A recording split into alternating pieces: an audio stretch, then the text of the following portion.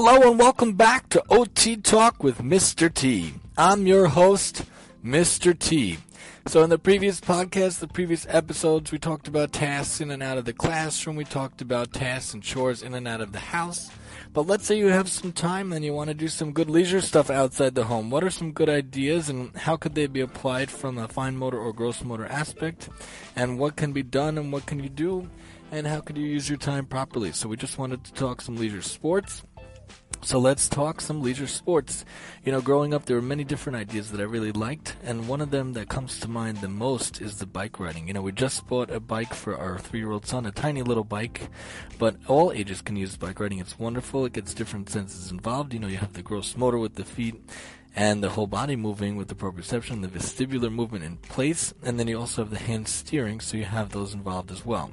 Bike riding I always liked, but when it comes to getting the bike ready, getting the tires ready, that could be a hassle. So when you have the hand pump, if you have the time, you have the patience, it's much cheaper to have a hand pump, so you can use that for sure, but I would suggest to get an electric one, which will save your muscles, it'll save your arms, it'll save you time.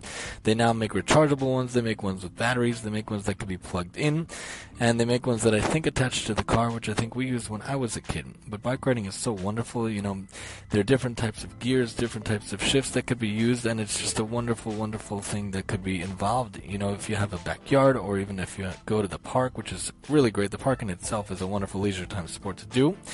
And then if you bike ride around, it's a great mode of transportation. I think there's even a city in Europe that only uses bikes. Can you imagine no cars on the road, just bikes? How wonderful that would be for the air, for the environment, for just the camaraderie in the community. And when involved in bike riding, you know, the amount of effort put in to get up the hill might be hard, but when I used to go down those hills, it used to feel like we were flying, and it was no greater sense, no greater movement, and it was a great accomplishment.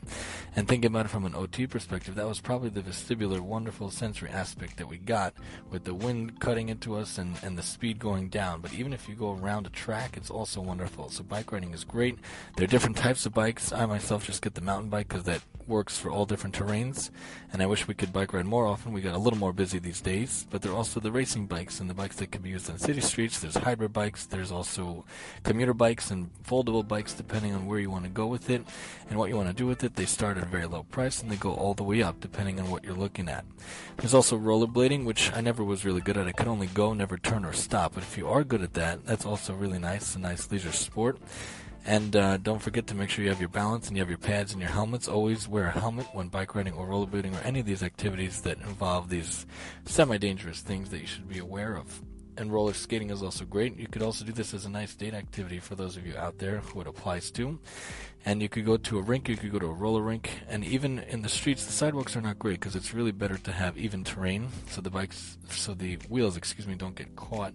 But they have many different rinks and they have many different places, and even in a path, even in a park, you could use this also, and that's nice as well. The roller skates I find much more difficult. I was never able to roller skate or ice skate. It was really, rollerblading was the only thing, and only in very, very limited aspects, but a very nice activity to do. There's also the scooter, which was, when I was a kid, I loved that, but if you think about it, it might not be as wise to use the scooter. There's a big debate out there where people go to work and they don't walk. They think about, do they bike ride or should they scooter? And there's two schools of thought. The bike riding is a little faster, and it gets both legs involved, and it's just more of a whole body movement. And then there's many people who are very into the scooter, but think about how the scooter works. There's usually one leg that's kicking off and that's doing most of the work, and the other leg is not doing much work, so it's pretty unbalanced, and that other leg could get very tired. You could bulk up that leg, but then what's happening to the other leg? Even though both hands are holding onto the scooter, think about the whole body movement itself. So I'm much a bigger fan of bike riding, although scooter was fun when I was a kid also. And the other day in gym, when I was with the kids on a session, we did scooters, and that was fun to relive that also. Switching gears, though, there's also these other activities. In many gyms nowadays, in community centers, there's different activities, different things that can be done. Besides for the usual basketball and the usual things like that, they also have, sometimes they have a court, like a racquetball court or a paddleball court, and I think there's a difference in the two activities. One of them, I think, uses a real paddle, and one of them uses like a tennis type of racket, but a very interesting activity, a very engaging activity, very, very movement oriented, very quick. You got to follow the ball. You hit the ball off the wall. You got to hit it again before it hits the floor. Some people play it as in a handball type of a thing. Besides for using the hand, they hit it onto the floor, onto the wall with the paddle or whatnot. But that also could be a lot of fun. My favorite activity when I was in camp was Frisbee. Frisbee is fantastic. I wish it was a real sport that people would play much more often. But throwing that Frisbee, getting that nice spin, and then you run after it, you could think of all the senses involved in that. Besides for the fine motor of getting that wrist movement and moving that Frisbee, if you don't hold it with those 3 fingers we always talk about, it really doesn't get a good spin as much as everything else. And that's Frisbee. And there's now Frisbee golf. There's also Frisbee football, where you play the game with using that Frisbee, and you have to pass it in different passes. I also tried golf, coming from personal experience. I'm just giving you some leisure sports that I thought were whole body intensive and very good and active and nice leisure activities. You know, in the different aspects of our domains of our life, our occupations, we've spoken about all the different ones, and leisure is a huge one. It's very important to always carve out time. And the ones that involve fine motor and gross motor are always great. Golf is a hard one. It takes a lot of physics and mechanics involved. You have to have a good swing and a lot of patience, because if you don't hit it that right way, the ball can go all over the place and might not be so fun. But you could try that also if you want. Archery was one I never really got to try, but also one we wanted to mention.